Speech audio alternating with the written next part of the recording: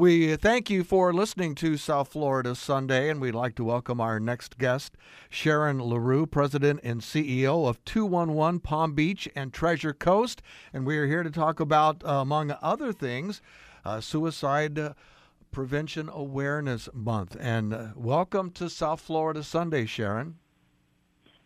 Hi, Ron. Thanks so much for having me on. Well, we are glad to have you with us, and we are anxious to find out all about all things 211 Palm Beach and Treasure Coast. Fill us in on a little backstory on how 211 Palm Beach came to be, and tell us about some of the great work that you're doing there.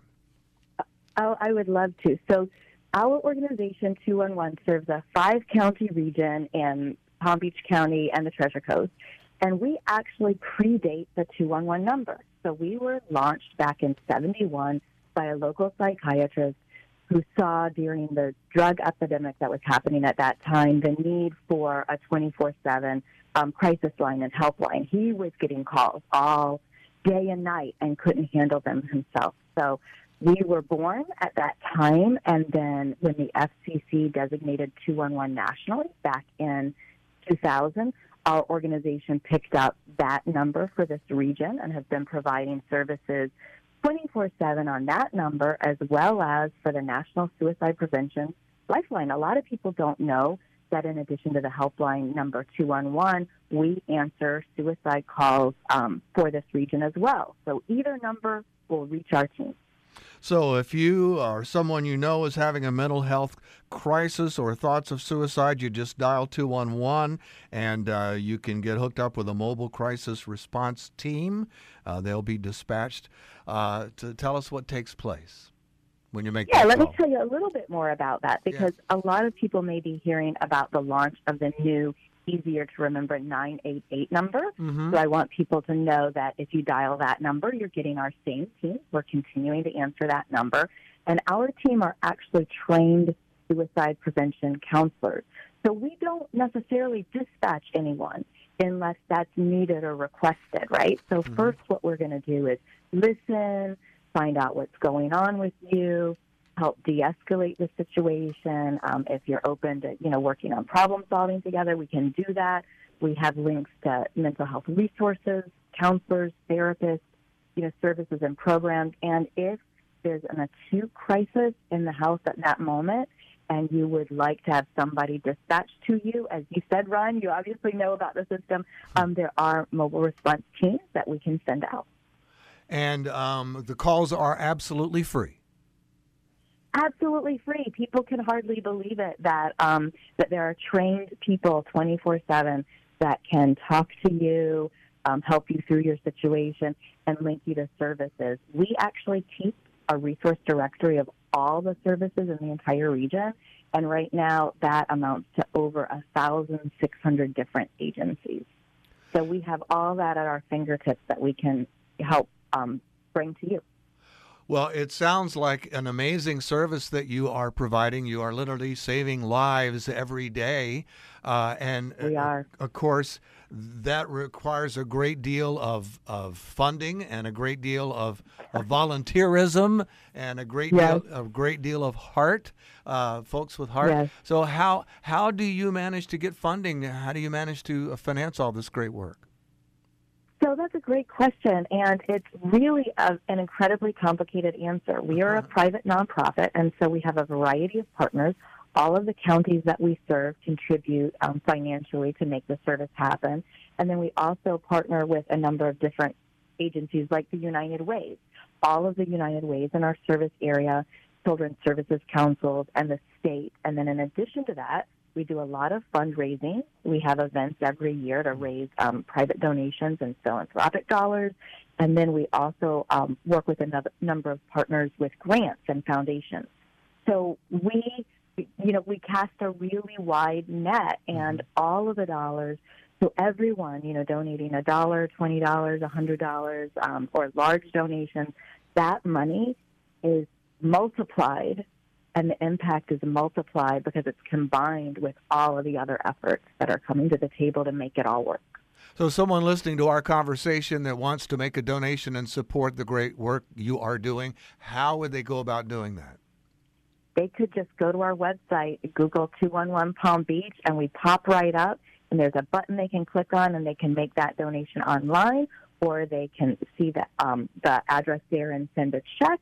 So we make it easy. We make it easy for people to donate. Well, I would imagine it takes a great deal, if not at least some specialized training to be able to man phones at 211 and to handle someone in a crisis situation. Do you have opportunities for just volunteer help where people who have time on their hands would like to help you guys out can do that? Well, you're right. It takes a lot of specialized training, and our agency is accredited by several sources to be able to answer the crisis calls. Mm-hmm. So we do have volunteer opportunities for interns who want to go through that training and are really in the field. We have opportunities for them. And for people who want to do other kinds of volunteering, one of our favorite volunteer programs is called Sunshine. And what we do in that program is that if you are an isolated elderly individual in this community, you can sign up for what we call a daily Sunshine check-in call. And our team of volunteers make those calls to isolated elderly individuals every single day. Wow. And the last time I checked, we were calling 570 people every day with our team of volunteers.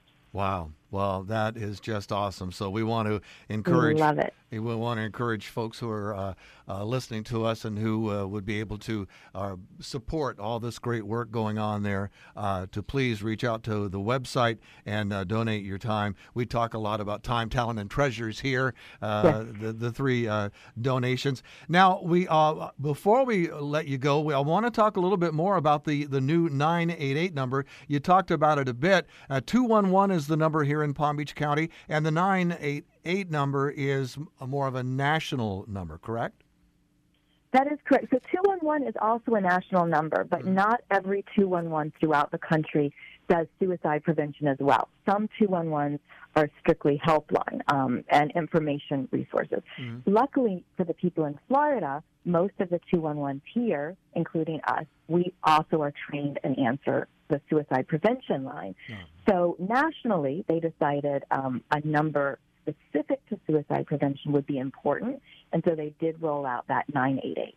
Here, since we were already answering the Lifeline calls, we're going to continue answering the 988 calls for this region and the 211 calls. So either number will lead to our highly trained team. Excellent point.